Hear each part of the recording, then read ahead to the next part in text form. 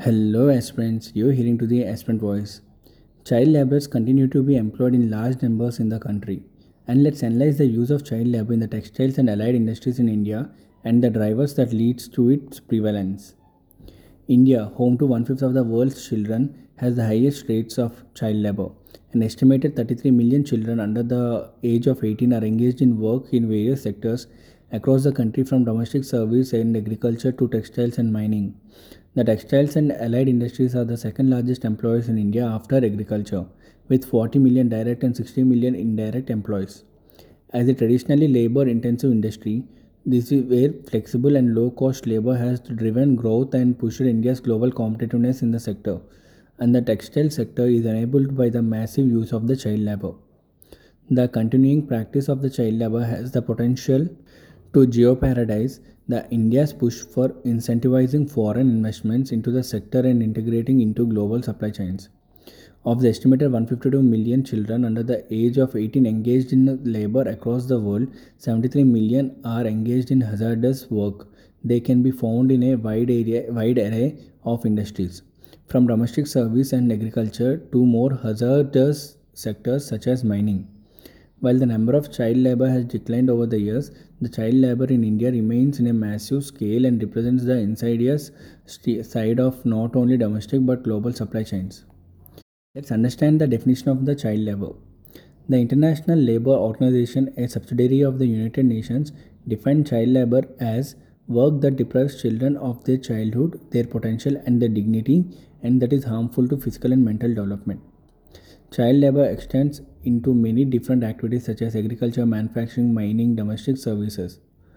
Children are forced into child labor because of distinct factors: migration, emergencies, the lack of decent work available, and poverty, which is known as the most influencing factor. The children between the age 14 to 18, they are in the vicious cycle. The current definitions of child labor leave children between 14 to 18 in a limbo. They are considered too young to be adults but old enough to be out of school and in a low paying, low productivity jobs. These children will remain underemployed and unemployed in their adult life until they are eventually replaced by younger, cheaper hands. By then, they would not have nurtured any skills to move to the other gainful employment. A vicious cycle is perpetuated whereby fragmented welfare schemes subsidize them for the rest of their lives. While coming to the child labor in India's textiles and allied industries, child labor in India is widely prevalent in the textiles and garments industries. It is traditionally labor intensive industry where flexible and low cost labor has remained a critical factor in maintaining India's global competitiveness and subsequently viability. The use of child labor is seen as a method of lowering labor costs. Children are employed in all stages of the process, from cotton picking to finishing the product by embellishment and embroidery. Indeed, children under 14 account for almost 25% of the total workforce in India's cotton seed farms. Furthermore, as a considerable proportion of the child labor in textiles and allied industries are found to be in the household based enterprises where regulation and the social responsibility is not a major concern. Minority and disadvantaged groups are disproportionately affected.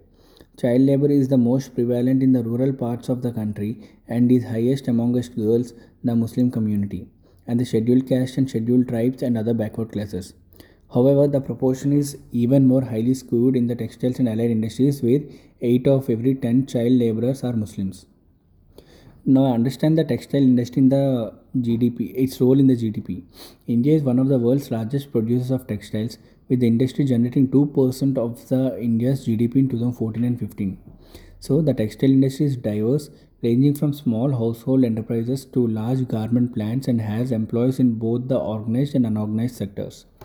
In fact, it is the largest employer in the country after agriculture, with 40 million direct employees and another 60 million in indirect employees. So, child labor can lead to the trafficking also.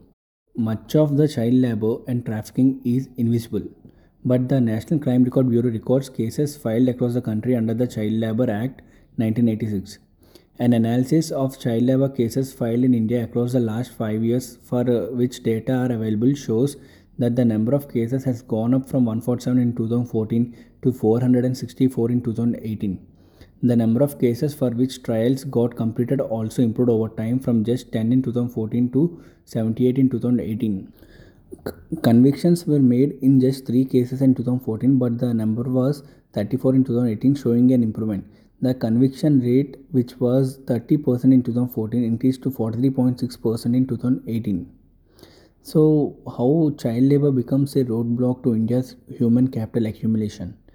This is the important thing you have to understand. Child labor deprives the young of their rights and dignity and robs them of the opportunity to fulfill their full potential. The practice of child labor has significant implications for human capital development and great opportunity cost for India's ability to develop its human resource. But it will create the vicious cycle of poverty. While in the short term it may seem that child labor increases household incomes, the practice perpetuates the cycle of poverty through reduced human capital accumulation. And also, they create the serious health issues. The child labor has physical and psychological health impacts caused by long hours of work and unsafe working conditions. Children employed in the jari, that is embroidery sector, for example, suffer from damaged eyesight and hands by the time they reach adolescence 14 to 18 from working long hours in rooms that do not have proper lighting. And also, the lack of education and skills will create health issues that are compounded because they don't go to the school and they don't know minimum basics about the nutrition and also what they need to take. Indeed, the use of children for their economic output in their most vulnerable stages have immense implications like in micro level. Low levels of health and education will lead to poor paying jobs in adulthood, which will further increase the chance of their children to be forced into child labor, thereby perpetuating the cycle of poverty.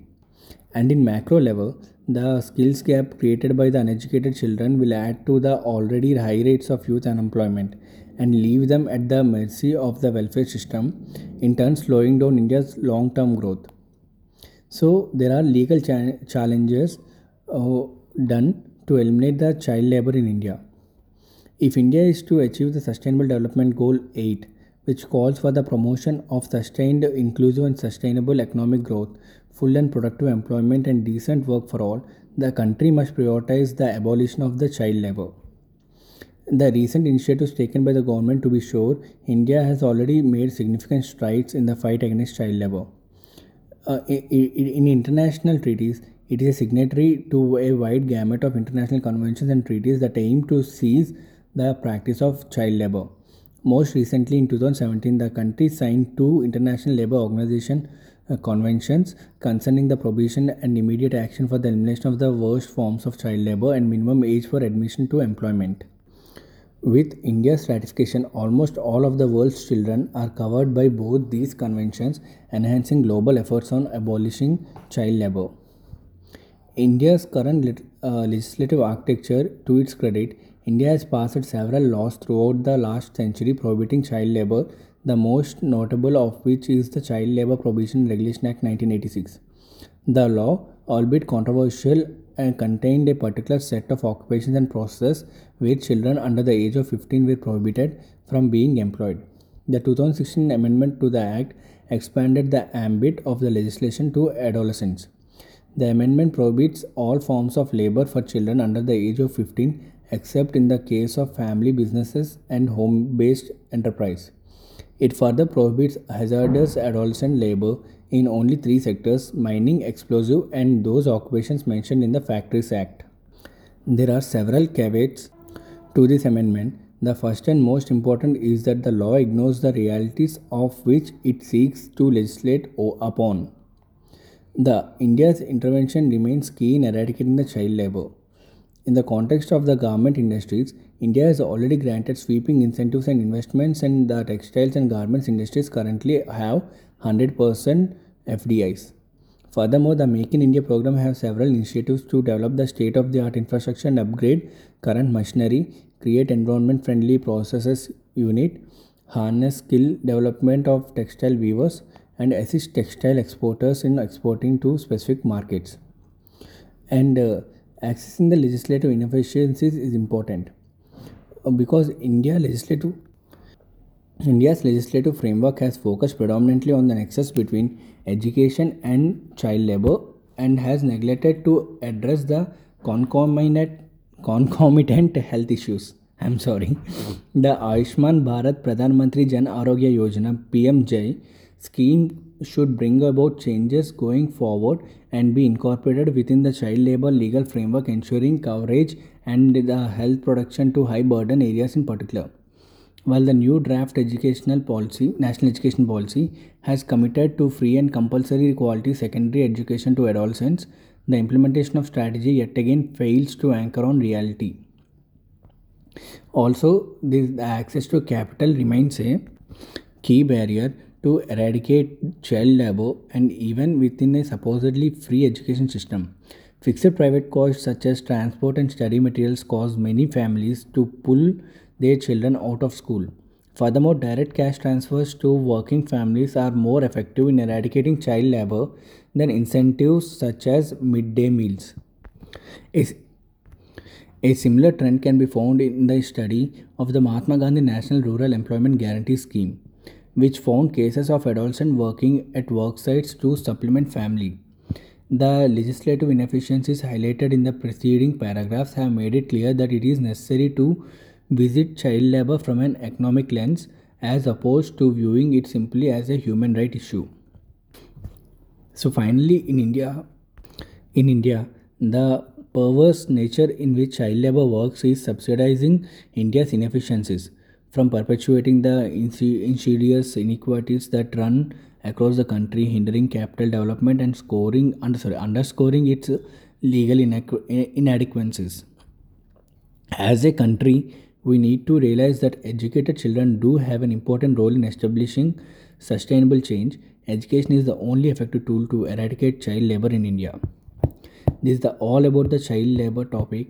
I hope you like this episode. If you do like this episode, please share it to your friends. And also the notes related to this topic will be provided in my blog. The link will be given in the description.